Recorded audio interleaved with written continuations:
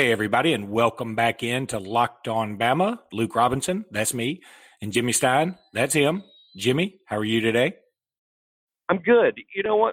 One thing. Obviously, we're going to spend most of today talking about the matchup with Michigan, and you know what immediately comes to mind? If you'd have told me on the day Michigan hired Jim Harbaugh that basically year 5 or year 6, whatever we're in of Harbaugh, I guess we're year 5 or year 6, that Alabama would be playing Michigan, I would have sworn to you it was in the playoff, right? I mean, what?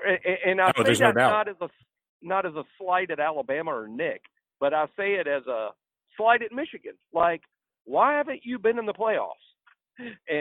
But I also don't want to trash talk Michigan too much because who knows how many of our regular players we'll have with us, and I don't think we want to guarantee outcomes against Michigan by any means. But I'm just saying, who would have thought 5 or 6 years ago, on the day that Michigan announced one of the biggest hires in college football history when they hired Jim Harbaugh out and away from the NFL after his stint with the 49ers, that Nick Saban and Jim Harbaugh would finally be squaring away in a bowl game. But you would have bet your butt it would have been in the college football playoffs and not on a non-New Year's Six bowl like we're going to have January 1st. No, that's right. It is kind of cool, though, that the last time we played in this bowl game, obviously, it was against Michigan's, probably not their arch nemesis, but their second cousin nemesis. Why don't we say their little Michigan brother? State. Their little brother. Yeah, and right. We're still picking Spartans out of our cleats from the time we ran all over their asses. I mean, I'll never forget Eddie Lacy looking back like, oh, my God, would somebody please tackle me? Nick Saban's going to chew my ass out if I score again. That's exactly that was so awesome. I hope I think I have a tape of that game somewhere. I feel like we need to watch that in anticipation of our next Citrus Bowl. Yeah, that's so true. And heck, I hope Nick sits down and makes the team watch. It'd be great to make our team sit down in the theater and watch a fast-forwarded tape of the 2010 game, the last time we played in the Citrus Bowl, to remind our team of how physical they're supposed to be. Hey, this is how it's supposed to look like. This is how it looked like 9 years ago in this very game against another team from Michigan. So maybe it's a good pep talk leading up to the bowl game, because I would swear as many great games as we played and as many big-time championship games we played, I might tell you that the best 60 minutes a Nick Saban team has played at Alabama was against Michigan State in that Citrus Bowl. They were a good team. They were the best team not in a New Year's Day bowl, and we destroyed them. I mean, it was something. You know, that we beat them so badly that I really believe there was some hangover from that game in all the way to the 2015 playoff game when we shut them out, because they have been scared shitless of us ever since. And, you know, I'm not even I'm not even trash talking them. You're right. I mean, I'm just saying, even they knew it. One of the best threads in the history of the internet was a Michigan State board that was, doing a live feed during that game of just a string of messages from fans. And at first they're like, okay, because I want to say, was that game tied at 7? I think it was tied at 7. And then we went on a 42-0 run. And, we just kept beating. It was worse. In fact, it was worse than that sounds. It was worse. It was much worse than that sounds. It could have been an 82-0 run, and we kept sacking them. They finally got in a position to score, and we knocked 2 quarterbacks out. And the guys were, there were message board guys going, "Look, I felt that one. I can't even type anymore. I'm so hurt." I think they played a wide receiver. I think they played a wide receiver at quarterback to end the game just because they didn't want another regular quarterback to get hurt.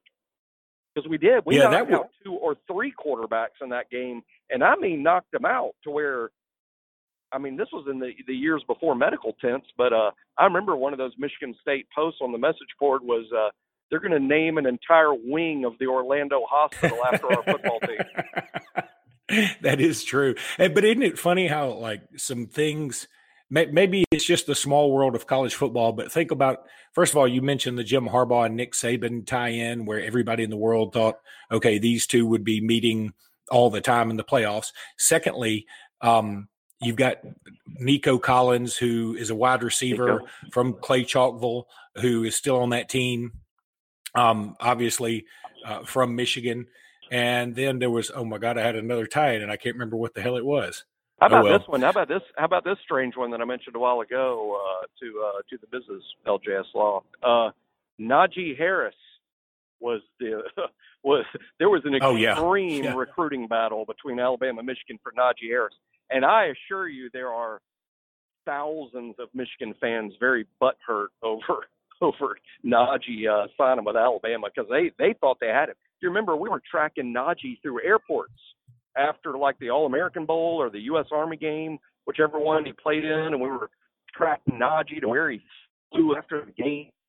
The Michigan fans were 100% convinced he was signing with them, and I bet they're still a little sore over that. So it'll be interesting to see their reaction to Najee and if Najee's playing in the bowl game, which is something that we don't know, and I'm hoping it clears up soon because soon we start practicing, and that's going to be the first tell if we haven't heard before then, because no one that's not playing in the bowl practice will know when the beat writers, report the roll call on the first day of bowl practice. We'll have a pretty good idea who's sitting out. And if you're a junior and you're sitting out, then you're a junior that's headed to the NFL. No one's going to sit out this game and then ask Nick, hey, but I do want to play next year. Yeah, like, hey, I want to go down there and go to Disney and shit, but I'm just going to hang out. Exactly. Yeah, you mind if I stay at the? You mind if I stay at the hotel and just watch it? I don't want to miss the teacups. Coach, I'm announcing that I'm skipping the bowl game. However, I will be at Dallas for the USC game. Count on me then. Yeah, that's all right. Jimmy, let me go ahead and get one of my live reads in. If you're a Spotify listener, use Spotify Wrapped to show us your top Locked On podcast for the year. Take a screenshot and tag us at Locked On Live and at Locked On Bama on Twitter, and we will share and retweet it. If you will if you'll take a picture, I'm just learning about this now. This sounds pretty cool. If you will take a picture of take a screenshot of your favorite Locked On Bama podcast and then tweet it to us. I guess just take a picture of the podcast. How do you do that? What do? You take a picture, screenshot of the screenshot. I bet it's a screenshot, which I think is clicking your little button twice. Yeah, I know what that is, but I was trying to think. I guess you take a screenshot of the actual podcast, which is like the Locked On Bama logo, and then you can logo. And then tag at Locked On Live. You can also tag at LJS Law or at LS Robinson 21. Those are our two personal Twitter feeds. And we'll just get it out there. So bottom line, here's what you do, people. Forget the live read. If it made sense to you, great. But take a screenshot of the Locked On Bama logo, tweet it to at Locked On Live, and then we will take care of the rest. That's kind of what that's all about. I think I listen. So this is what I get for doing a live read without reading it first. I am so excited that a new sponsor of Locked On Bama on the Locked On Network is Spotify, because I am a huge fan. I utilize Spotify all the time. I'm a premium Spotify user. I love Spotify, and for all of our listeners that are unfamiliar or haven't given it a shot, Spotify is free. It's a free music service. It's free to you. It's just free. Or it can be premium if you choose. And obviously, you can now access your favorite podcasts on Spotify. And it's another highly recommend. We highly recommend the others. Manscaped, Roman. We do. And in fact, I've got one and I have to do another live read that I have to sort of ad lib. It's going to be interesting. I don't know how in the world I'm going to pull this off, but we're going to try it in just a little bit. Jimmy, one thing I want to talk about is the AHSA Super 7, which I got to call several of the games this past week. I don't want to go into all the games because, frankly, we're not going to We're not going to talk about the Piedmont game was awesome. Piedmont against Mobile Christian, your boy, the linebacker, Deontay Lawson. Yeah, he did not have his best game. I'm going to tell you just flat out. He did not stand out. He was far and away the best looking specimen out there. But Piedmont is filled with sophomores and freshmen, and their freshman quarterback, Jack Hayes, won the MVP. He had 200 yards passing, 100 yards rushing, plus or minus. I'm probably shortchanging him some yards both ways. He had an interception to seal the game. Wow, and he's a freshman? He was everywhere. He's a true freshman. A true freshman. Now, I don't know why I keep saying that. I said it during the broadcast a million times. True freshman. You're a true freshman in high school. If you're not a true freshman in high school, you've got problems. This is the Georgia guy. I'm gonna riff off the famous Georgia announcer Larry Munson. Larry Munson, he's a freshman. But on top of that, freshman. On top of that, there was an 8th grader at quarterback for Mars Hill Bible who was great. Really? But they lost to Lynette, who was quarterbacked by Christian Story. And I don't think I'm being hyperbolic here when I say he was the best Christian Story since Jonah and the whale. I'll give you a minute to let that one sink in. It's a homonym, but it works. That's good. Works. Yeah. You can tell the show's not scripted. I didn't know that was coming. I'm got to laugh for a whole nother minute. That's good. The reason I felt like I had to use it this podcast because I came up with it for this article I'm writing for the local paper, and I am pretty notorious for getting in trouble for my articles because I write my articles. You say stuff like that. Yeah, I write my articles like I talk on my podcast, and so when I say, "Hey, it's the best Christian story since Jonah and the whale," there will be a big-time Christian who will be like, "You need to burn in hell," and I'm going to be like, "That's very Christian of you." But they don't get that it's just a homophonic joke. And so you're hyping the Bible. You're hyping it. I'm pro-Bible. It's pro-Bible. That's very pro. It's pro Jonah and the whale. It's a pro Jonah and the whale story. I mean, let me say this too. Yeah. I said he's the best since. I say he's the best. Since. Exactly. But look, so first of all, I'm in love with this kid. He is awesome. I mean, look. Christian? You're talking about Christian Story? Yes, I love him. Jimmy, I can't say enough good things about him. And here's the thing. He, obviously he plays quarterback for Lynette too. And this was a true boy. I mean, I was trying to be so careful on the broadcast too, because this game was filled with stereotypes in the sense that, Lynette, mostly a minority team that looked incredibly athletic. I mean, and just, they were fast. They were, they weren't quite as, they weren't like super cut because it's a 1A program and most 1A programs don't have huge weight facilities or whatever. But, and then on the other side was Mars Hill Bible, which was shorter, all Caucasian for the most part, and a little squattier and not quite as athletic. They had one 6'5", 300-pounder on the offensive line and maybe another guy that was kind of close to that. Other than that, everybody was, it was probably 6 feet and under. And so, I mean, it looked like a mismatch. I knew it wasn't a mismatch because Mars Hill Bible had been blowing people out all year, and they are so disciplined, and they just run the ball. And meanwhile, Lynette is more like, they out-athlete most everybody, and that's kind of what they did in this game.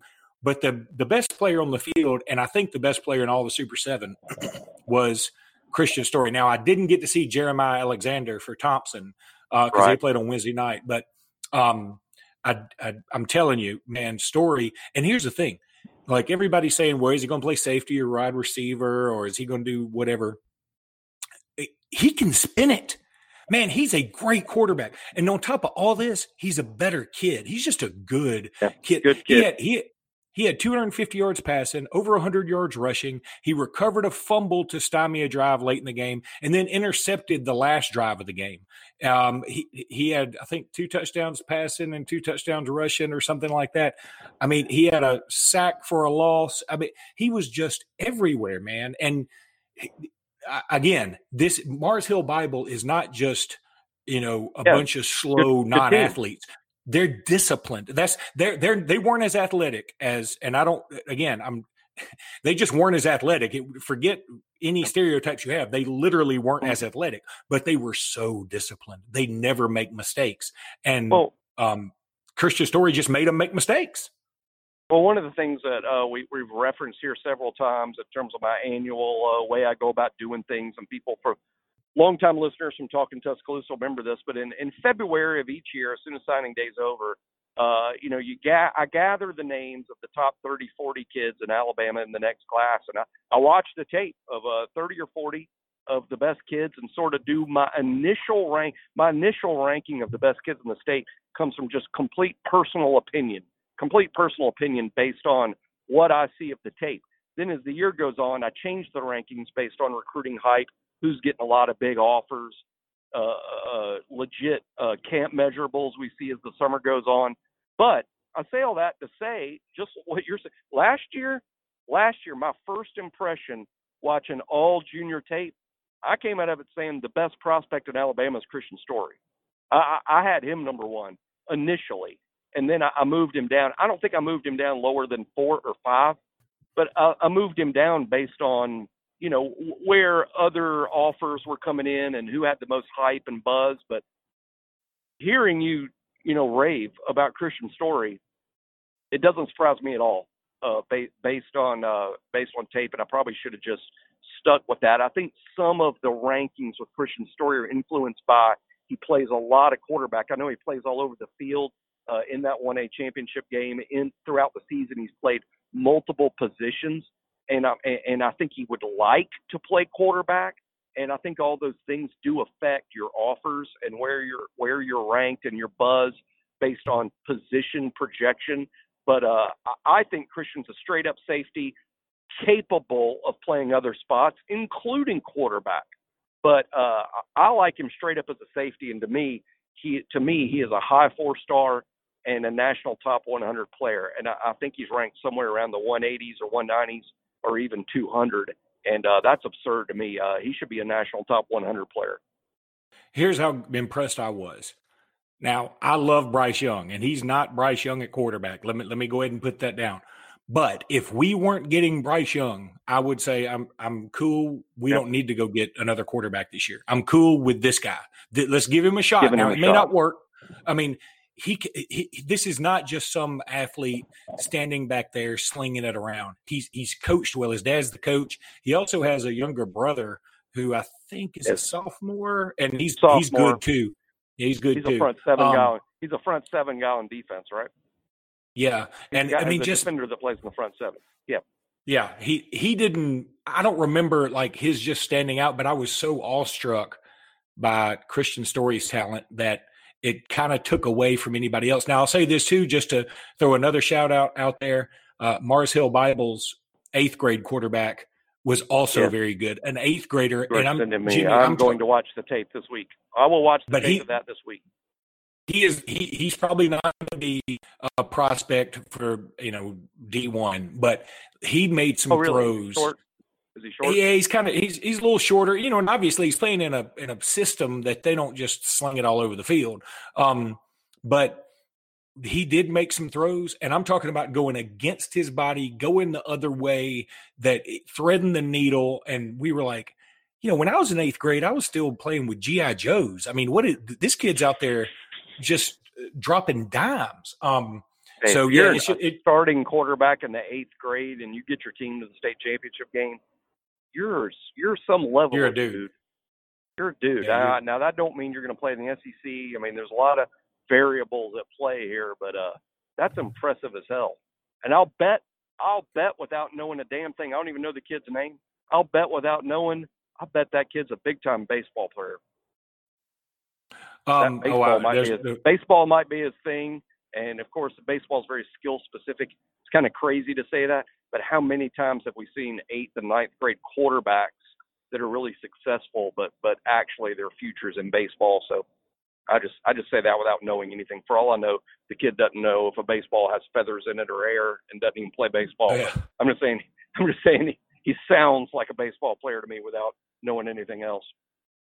There was also a kid named Ron Wiggins who plays for Jacksonville High School. They played UMS Wright. And I mean, if you play UMS Wright or Fife in a state championship game, I mean, God bless you. Fife played Reeltown. I got to call that game too. And that was far and away the worst game of the Super 7 just because it was Fife got Fife got up 20-0. There were 7 minutes and 30 seconds to go in the first quarter. And so it was a no-low contingere from the start. I did get to see Eric Shaw, who did have a kickoff return for a touchdown.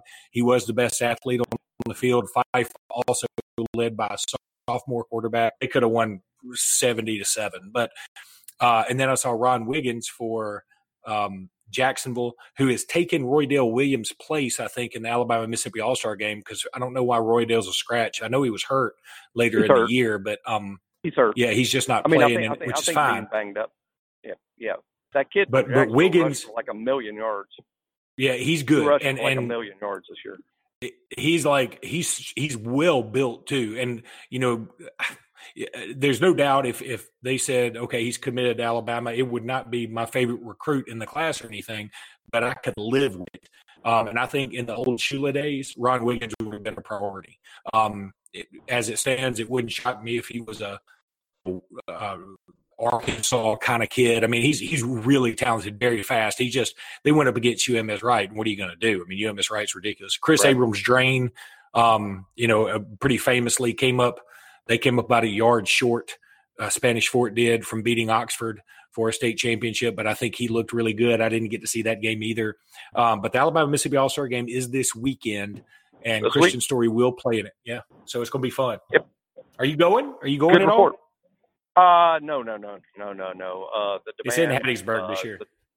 The demands of normal life will keep me away from that, but I will be there in spirit, and I will read every ounce of it and get some texts from some people there. And I'm looking forward to the coverage all week for sure. Okay, so Jimmy, I'm going to try this really quickly too. There is no segue, and so everybody stay prepared. This episode is brought to you by Blue Chew. Hey guys, let's talk about sex, good sex, because if there's anything you want to tune into Locked On Bama for, you nailed it. Now you can increase your performance and get that extra confidence in bed.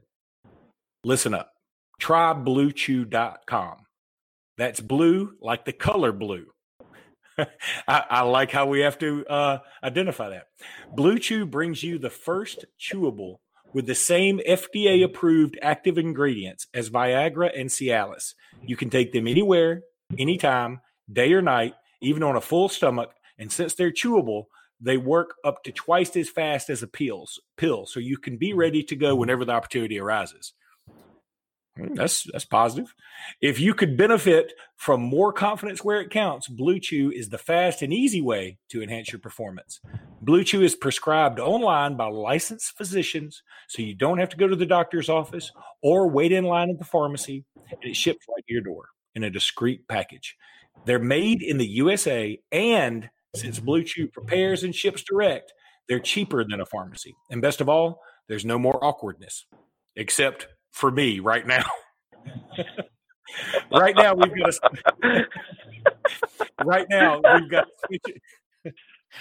we've got a special deal for our listeners. Visit BlueChew.com and get your first shipment free when you use special promo code. Just it has code in parentheses. That's the code. The code is code. I mean, it's in parentheses. I think they're supposed to tell me what that code is, but it doesn't say. This is what I'm commenting on, the code. But that's like some guy's lock combination for his luggage.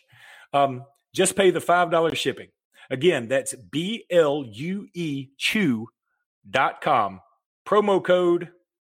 It's literally code. Says code to try it free. Blue Chew is the better, cheaper, faster choice. And we thank them for sponsoring this podcast. And that is very true. We do thank you for sponsoring this podcast. We do thank them. And I can't believe this is real life. But hey, look, man, if you need this, if you need it, sounds good. You want it discreet. You know what I mean? Sounds good. Oh, it sounds good. I mean, it's a hell of a product. I'm going to have to start reading these live reads before I do these live reads. That's the other thing. I've got to come up with better plans. You're going to have to give me a heads up. Oh, my God. Did I just say that? You're making it worse, Jimmy. Okay, so let's talk about some potential juniors sitting out the bowl game or coming back, because there were some rumors this past week that some of the juniors may be considering coming back. I mean, you and I have assumed long that everybody that was draft eligible that's pretty good as a junior is probably heading out the door, and that makes some sense. But now I'll tell you, it seems like the winds have shifted a little bit, and that potentially some of those guys could come back. Now, I'm not holding out any hope for Terrell Lewis. I'm not holding out much hope for Jerry Jeudy. I think those guys are probably gone. But, Devontae Smith, Henry Ruggs, and dare I even say Tua? Could be. Yeah, I mean, that's the way exactly. I think all season long there were 10 juniors. I can whip through them because we've been talking about them all season. Tua, Najee, Devontae, Ruggs, Jeudy, Leatherwood, Wills, Dylan Moses, Terrell Lewis, and Xavier McKinney. Those 10 juniors, I have felt the entire season would all leave en masse when the season's over. I felt all 10 would go. That wasn't inside scoop or inside info. It was just like, well, we're probably going to lose all 10 of those guys. But as the off season, if you want to call this, and it's not the off season, we got another game to go. But as it's progressed since the Auburn game, there are, I think growing optimism that we will not lose all 10. And frankly, any one of the 10 that's returning is gravy based on how we've projected 2020 this whole time. Any one of them, and how fortunate would it be if there were 2 or 3 or 4 or 5? But I'm just saying any one of the 10 is just gravy to me. So let's just see. And whatever decisions the kids make, I try not to be critical or second guess their business decisions that these kids are making about their careers and their futures. And I try not to second guess and be critical. I'm sure we will be because we're jerks that way. But, we'll see what happens. But I just know that all fall long we've said all 10 are likely gone. And now I don't say that. Although if you ask me specifically about guys, no one knows. And keep in mind, if you're dying to know this information and I want to know what Jimmy and Luke say about each one of these 10 and their chances of coming back. Well, 1 year ago today, I would have told you Mack Wilson and Deontay Thompson were coming back, and they didn't. And I'd have told you Damian Harris was leaving, and he didn't. So it's just premature. And if the kids haven't made decisions, then how the hell would we know what they're doing? And that's literally what the situation is. If the kids haven't made final decisions, there's no way for anyone to know. Everyone is just guessing. And we've got to guess, but what the heck does that mean? So let's just see what happens. And the first tell, absent announcements from Twitter or the University of Alabama Athletic Department, absent that, the first tell is going to be the first day of practice. We're going to find out soon what is the first day that the Alabama football team is going to practice for Michigan. And, hey, if we got some star junior that's not at practice, that's a pretty good tell. And the beat writers will report that. So we'll know soon enough. All right, everyone. Unfortunately, we have lost Jimmy. Jimmy is on the road somewhere, and he is just cut off, gone. Jimmy's gone now. Forget him. I don't know what has happened to him. I can't even get him, but he's somewhere in the bowels of Mobile, and so that's just that. I don't know what to say about that. But we will be back with another episode of Locked On Bama tomorrow. Thank you so much for tuning in. Roll Tide, everybody.